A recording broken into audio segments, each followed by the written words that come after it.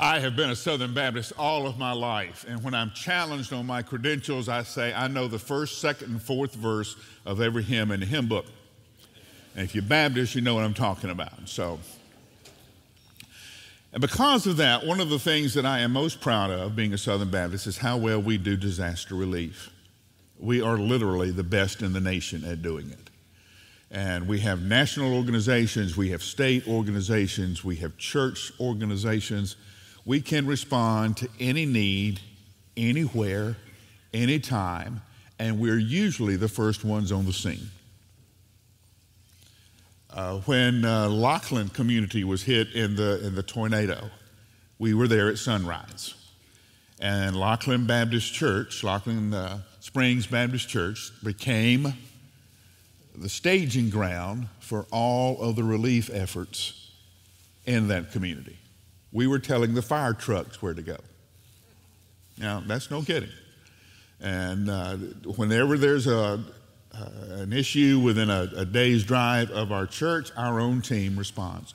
And you support that through your giving, through your generosity. We're able to show up with the men and women, with the tools and with the expertise to be able to help these folks when they walk out of their house and they literally don't know what to do next. And you show up. And so it's an amazing ministry, and we're very, very grateful for your generosity. I hope you have voted for trustees. If you haven't, do that now. I'll wait. It is one of the more important moments in the life of our church that we take care of this. So take your time, get it done.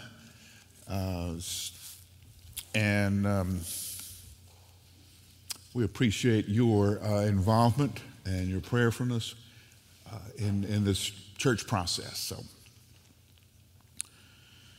when you ask somebody, how are you doing? And they say, okay, you don't know what that answer means, do you? It could mean a lot of things. It could mean that things have been going bad. Now they have plateaued off. And I think I'm okay. The ambulance drive to the ER wasn't bad. The tests they ran didn't hurt. We think we found it early. I'm okay. Or it could be the other way around. Things have turned around and things are going really, really well. And you ask somebody, how you doing? They go, Mike, I'm okay. So when somebody says okay, they really haven't said anything to you. You don't know what they have said. You kind of have to know the story. So the Philippian church writes Paul. The Philippian church sends Paul a care package because he's in jail. Paul, how are you? And Paul writes back, I'm okay. But you don't know what that means, do you? Unless you know the rest of the story.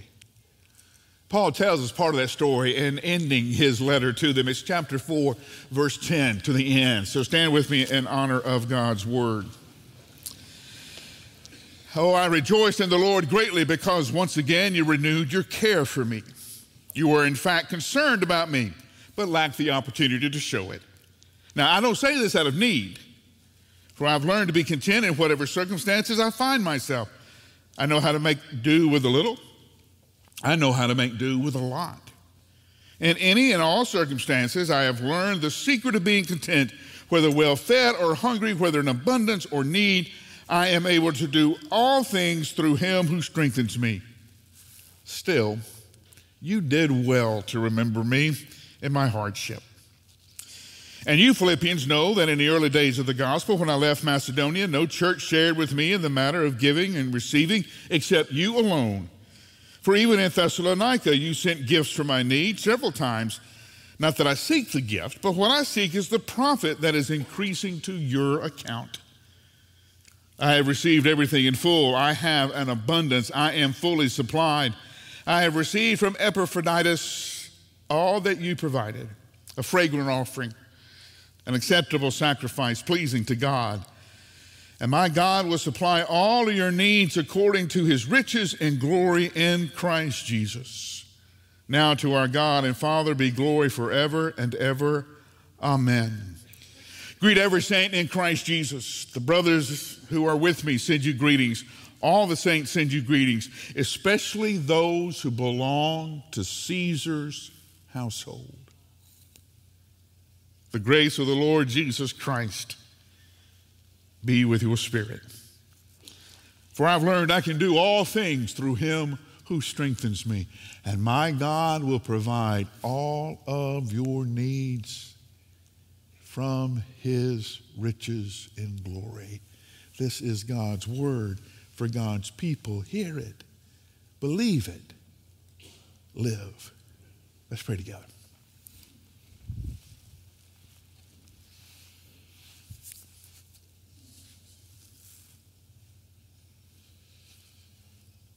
He was in jail, and he writes a letter telling us how to be content, for us, how to be joyful. Lord, whatever he knew, teach us. And we pray this in your name. Amen. The letter to the Philippian church deals a lot with anxiety. There are several mentions of don't be anxious, or pray, trust in Christ to hear your heart and protect your heart. There are all kinds of reference to this. And from that, we assume that the Philippian church was indeed anxious. There were things going on that they couldn't control. There were things going on in their world that they didn't understand and they were trying to get hold of. And one of those things was that Paul was in jail. Now remember, Paul had left the churches in Greece on his way back to Jerusalem to take the collection for the saints. The church in Jerusalem was undergoing a famine, and all of the churches that Paul had founded had taken up a collection so that the Gentile churches could then provide resources to the Jewish church and celebrate the unity of Christ's church together. While he was in Jerusalem, he was arrested. Now he's been transferred, we think, back to a prison in Rome. And he writes his letter. He writes the letter on the occasion that the Philippians have sent him a care package. And he tells them, thank you for remembering me, not that I needed it. And when you first read that, you say, come on, Paul, ease up. What person takes a gift and goes, well, thank you, I didn't need it? Isn't that just a little tacky? You got people trying hard. Don't do that to them, Paul. But you have to remember, as my family learns, Paul was a preacher. Always a preacher. And when you're a preacher, you can never let a right moment go by without preaching. I can't tell you the times that Jean and I have been at dinner and she'll look at me and roll her eyes. And I'll know I probably need to hush. The boys and I used to go to movies all the time when they were younger, and we would come out of the movie and I would go, were you paying attention to this? Did you see that? Do you understand what the movie's trying to tell you? And finally one of them looked at me and says, Dad, can we just go to a movie? Can we just? No. All right. Paul has a gift from them, and he can't miss the moment to teach. Thank you. I didn't need it. Why not? Pay attention to what he said. I have learned how to be content regardless of my situation. Now, what did he say? I have learned. Underline that word. What does it mean? Doesn't come naturally. Okay? None of you were born with a spiritual gift of contentment. It's a learned discipline. It's a learned way of following Christ. Next question. How do you learn it? By going to class. By living your life and realizing that nothing on the outside determines your contentment on the inside.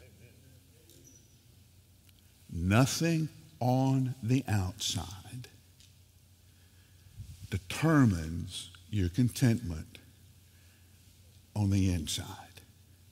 I've told you the story before. I'll remind you again. My father's oldest brother's name was Austin, nicknamed Frost. He lived in a mobile home. Now, I know I'm supposed to say manufactured housing, but this wasn't manufactured housing. This was a mobile home. You know the difference. Okay? It is Mississippi hot. And my brother and I are sitting with my dad while he visits Austin. It is so hot in this trailer that my brother and I are going out and cranking the car up and sitting in the air conditioning for a minute and coming back in. Austin smoked Pall Malls. And so Austin had a permanent squint where that trailer would trail up. So, and we're sitting in his house, and he's got an oscillating fan blowing hot air from this side to that side. There's no cold, it's hot air. And he looks at my dad and he says, Skin, my dad's nickname was Skinny. Skin, did you ever think we'd have it this good, son?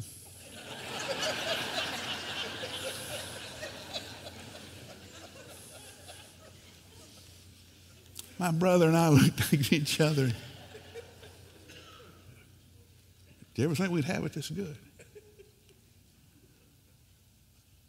Nothing on the outside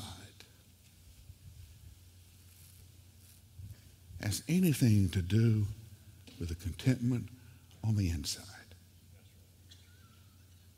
Now, we live in a world of discontent. We live in a world that tries to create the craving of discontent. And whatever you have, it's not enough. I finally, after several years, upgraded my phone. And for about 60 minutes, I had the best phone you could have. Yesterday, reading in one of my favorite magazines, I noticed an ad for the newest new phone that I don't have. And I'm looking at this ad, looking at my phone, going, I'm already a generation behind. Coming soon. The new best, coming soon. We're getting letters like you are. Don't you want to upgrade your car? Don't you want to sell your house? Don't you want to do this better? Don't you want to do this stuff? The problem with all of these outside changes is you take you with you.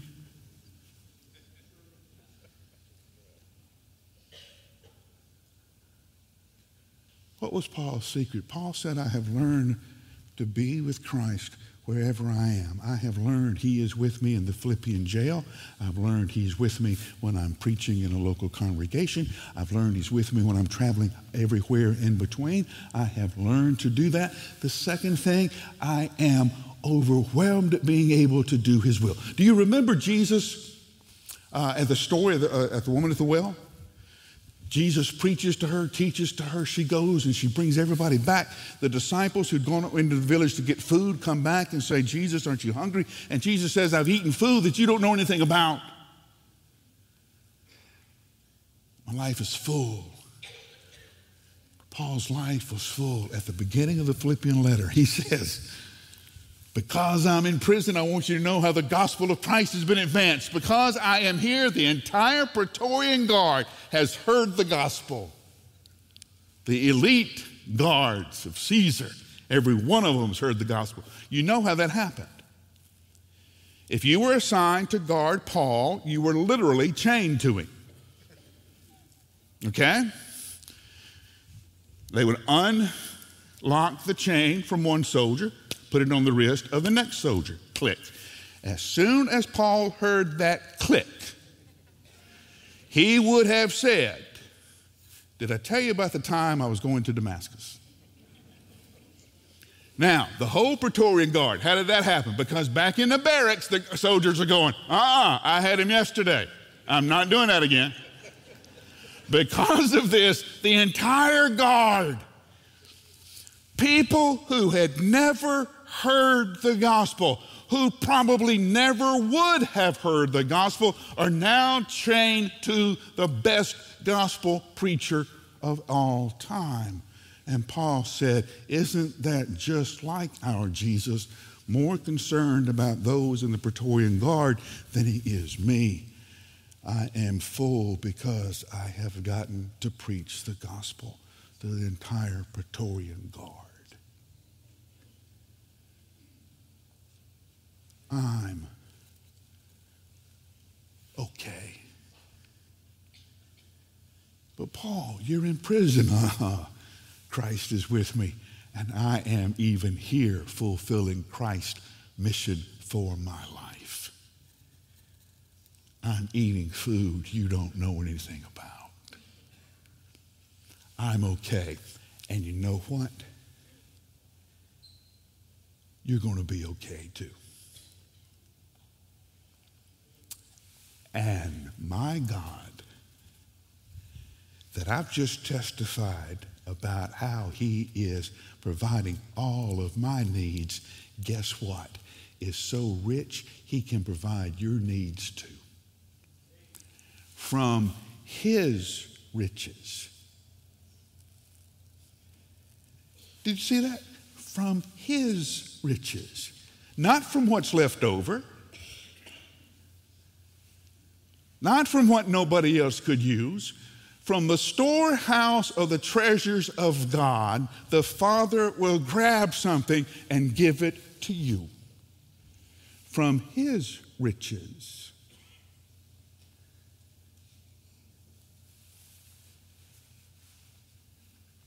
If you'll learn that it has to do with finding the presence of Christ wherever you are, about sharing the gospel with whoever you're with, eating food no one else will know about. Did you see the last line? You almost missed it, didn't you? Most of us quit reading before we get to that final paragraph. I tell you, Paul never minced a chance to get the message across in everything. Now again, he's writing up the side of the page. Got a margin note here. Did you see it? All the brothers with me send you greetings. Even those, especially those, did you see it? Who are in Caesar's household.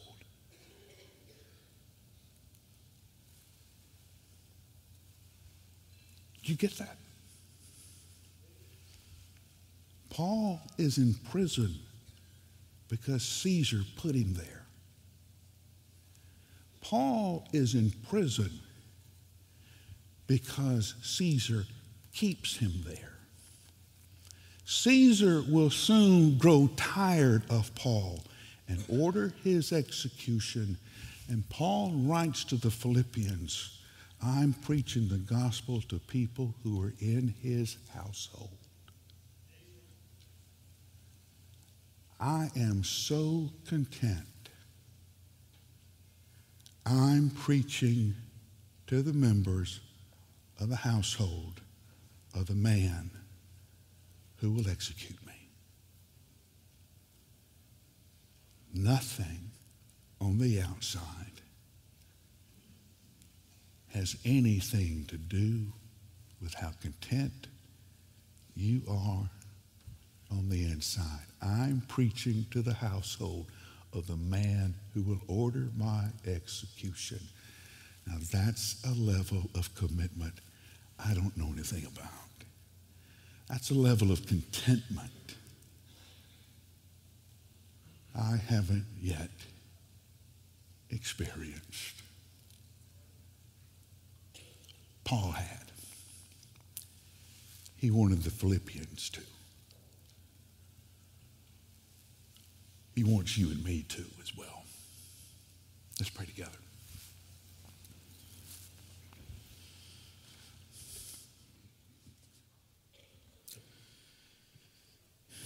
In this land of distraction and discontentment, Lord, fill our lives with your presence, your glory, your riches, that we will totally and completely be content in you. And we pray this in your name. Amen. Jesus knew we were a forgetful people. And because of that, he gave us the reminder of the bread and the cup. So, in this time of Thanksgiving, we thought it'd be a good time for us to remember as well. The deacons will be coming forward now to serve you. As they take their place and begin to serve you, use these moments to prepare your own heart for the receiving of the bread and the cup.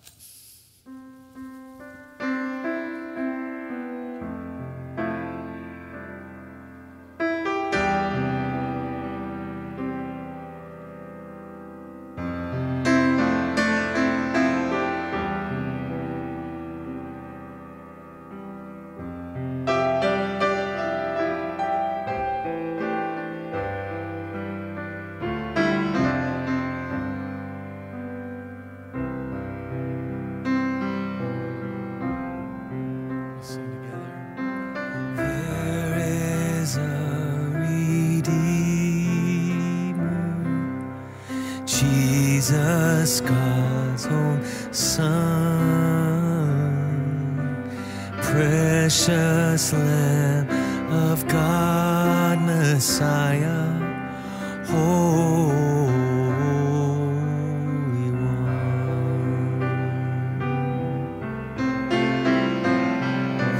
Jesus, my Redeemer, name above all names, precious Lamb of God, Messiah, oh, for sinners slain. We say thank you, oh my Father, for giving us your Son, leaving your Spirit till the work on earth is done.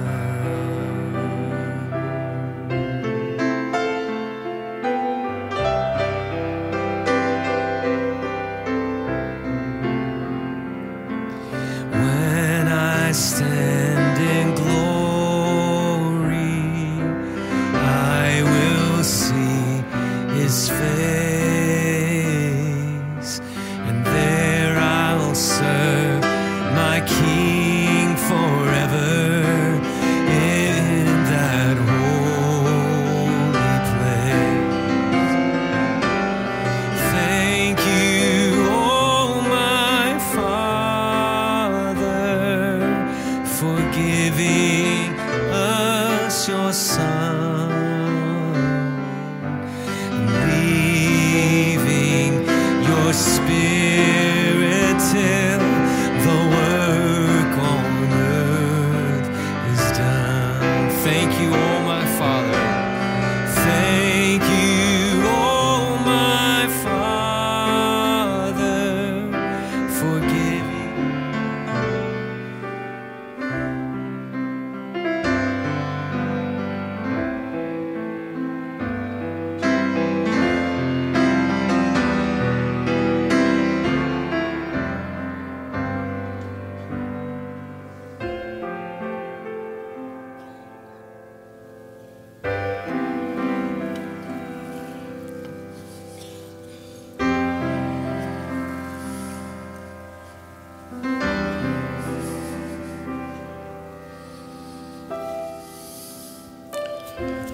One thing that happens when you take the bread in your hand is you remember all the stories in the Bible that have to do with bread. Lord's Supper, of course. Feeding of the 5,000. The breakfast with Peter and Jesus on the shore of Galilee after the resurrection. And the story of manna in the wilderness. Remember the story, the Hebrew children were going from Egypt to the promised land. They ran out of food, so they prayed to God, and God provided manna. You know what the word manna means? It literally means, what is this? So every morning the people would go out and gather all they could of what is this.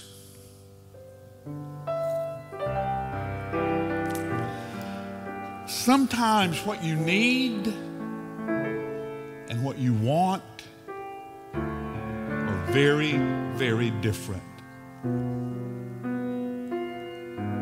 Aren't we grateful to a Savior who loves us enough to give us what we need, not what we want? The body of Christ, broken for you. Take and eat all of it.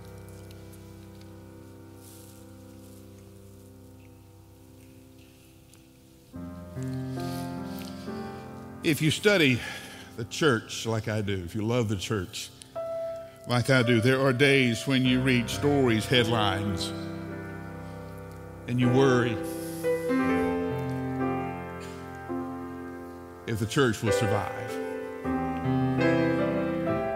Are we too wounded this time? Have we made too many mistakes? We're like that part in the medical drama or the war movie where the other people in the movie come and stand around the hero and say, we don't know if they're going to make it or not. They've lost too much blood. Sometimes I wonder if maybe this time the church has lost too much blood.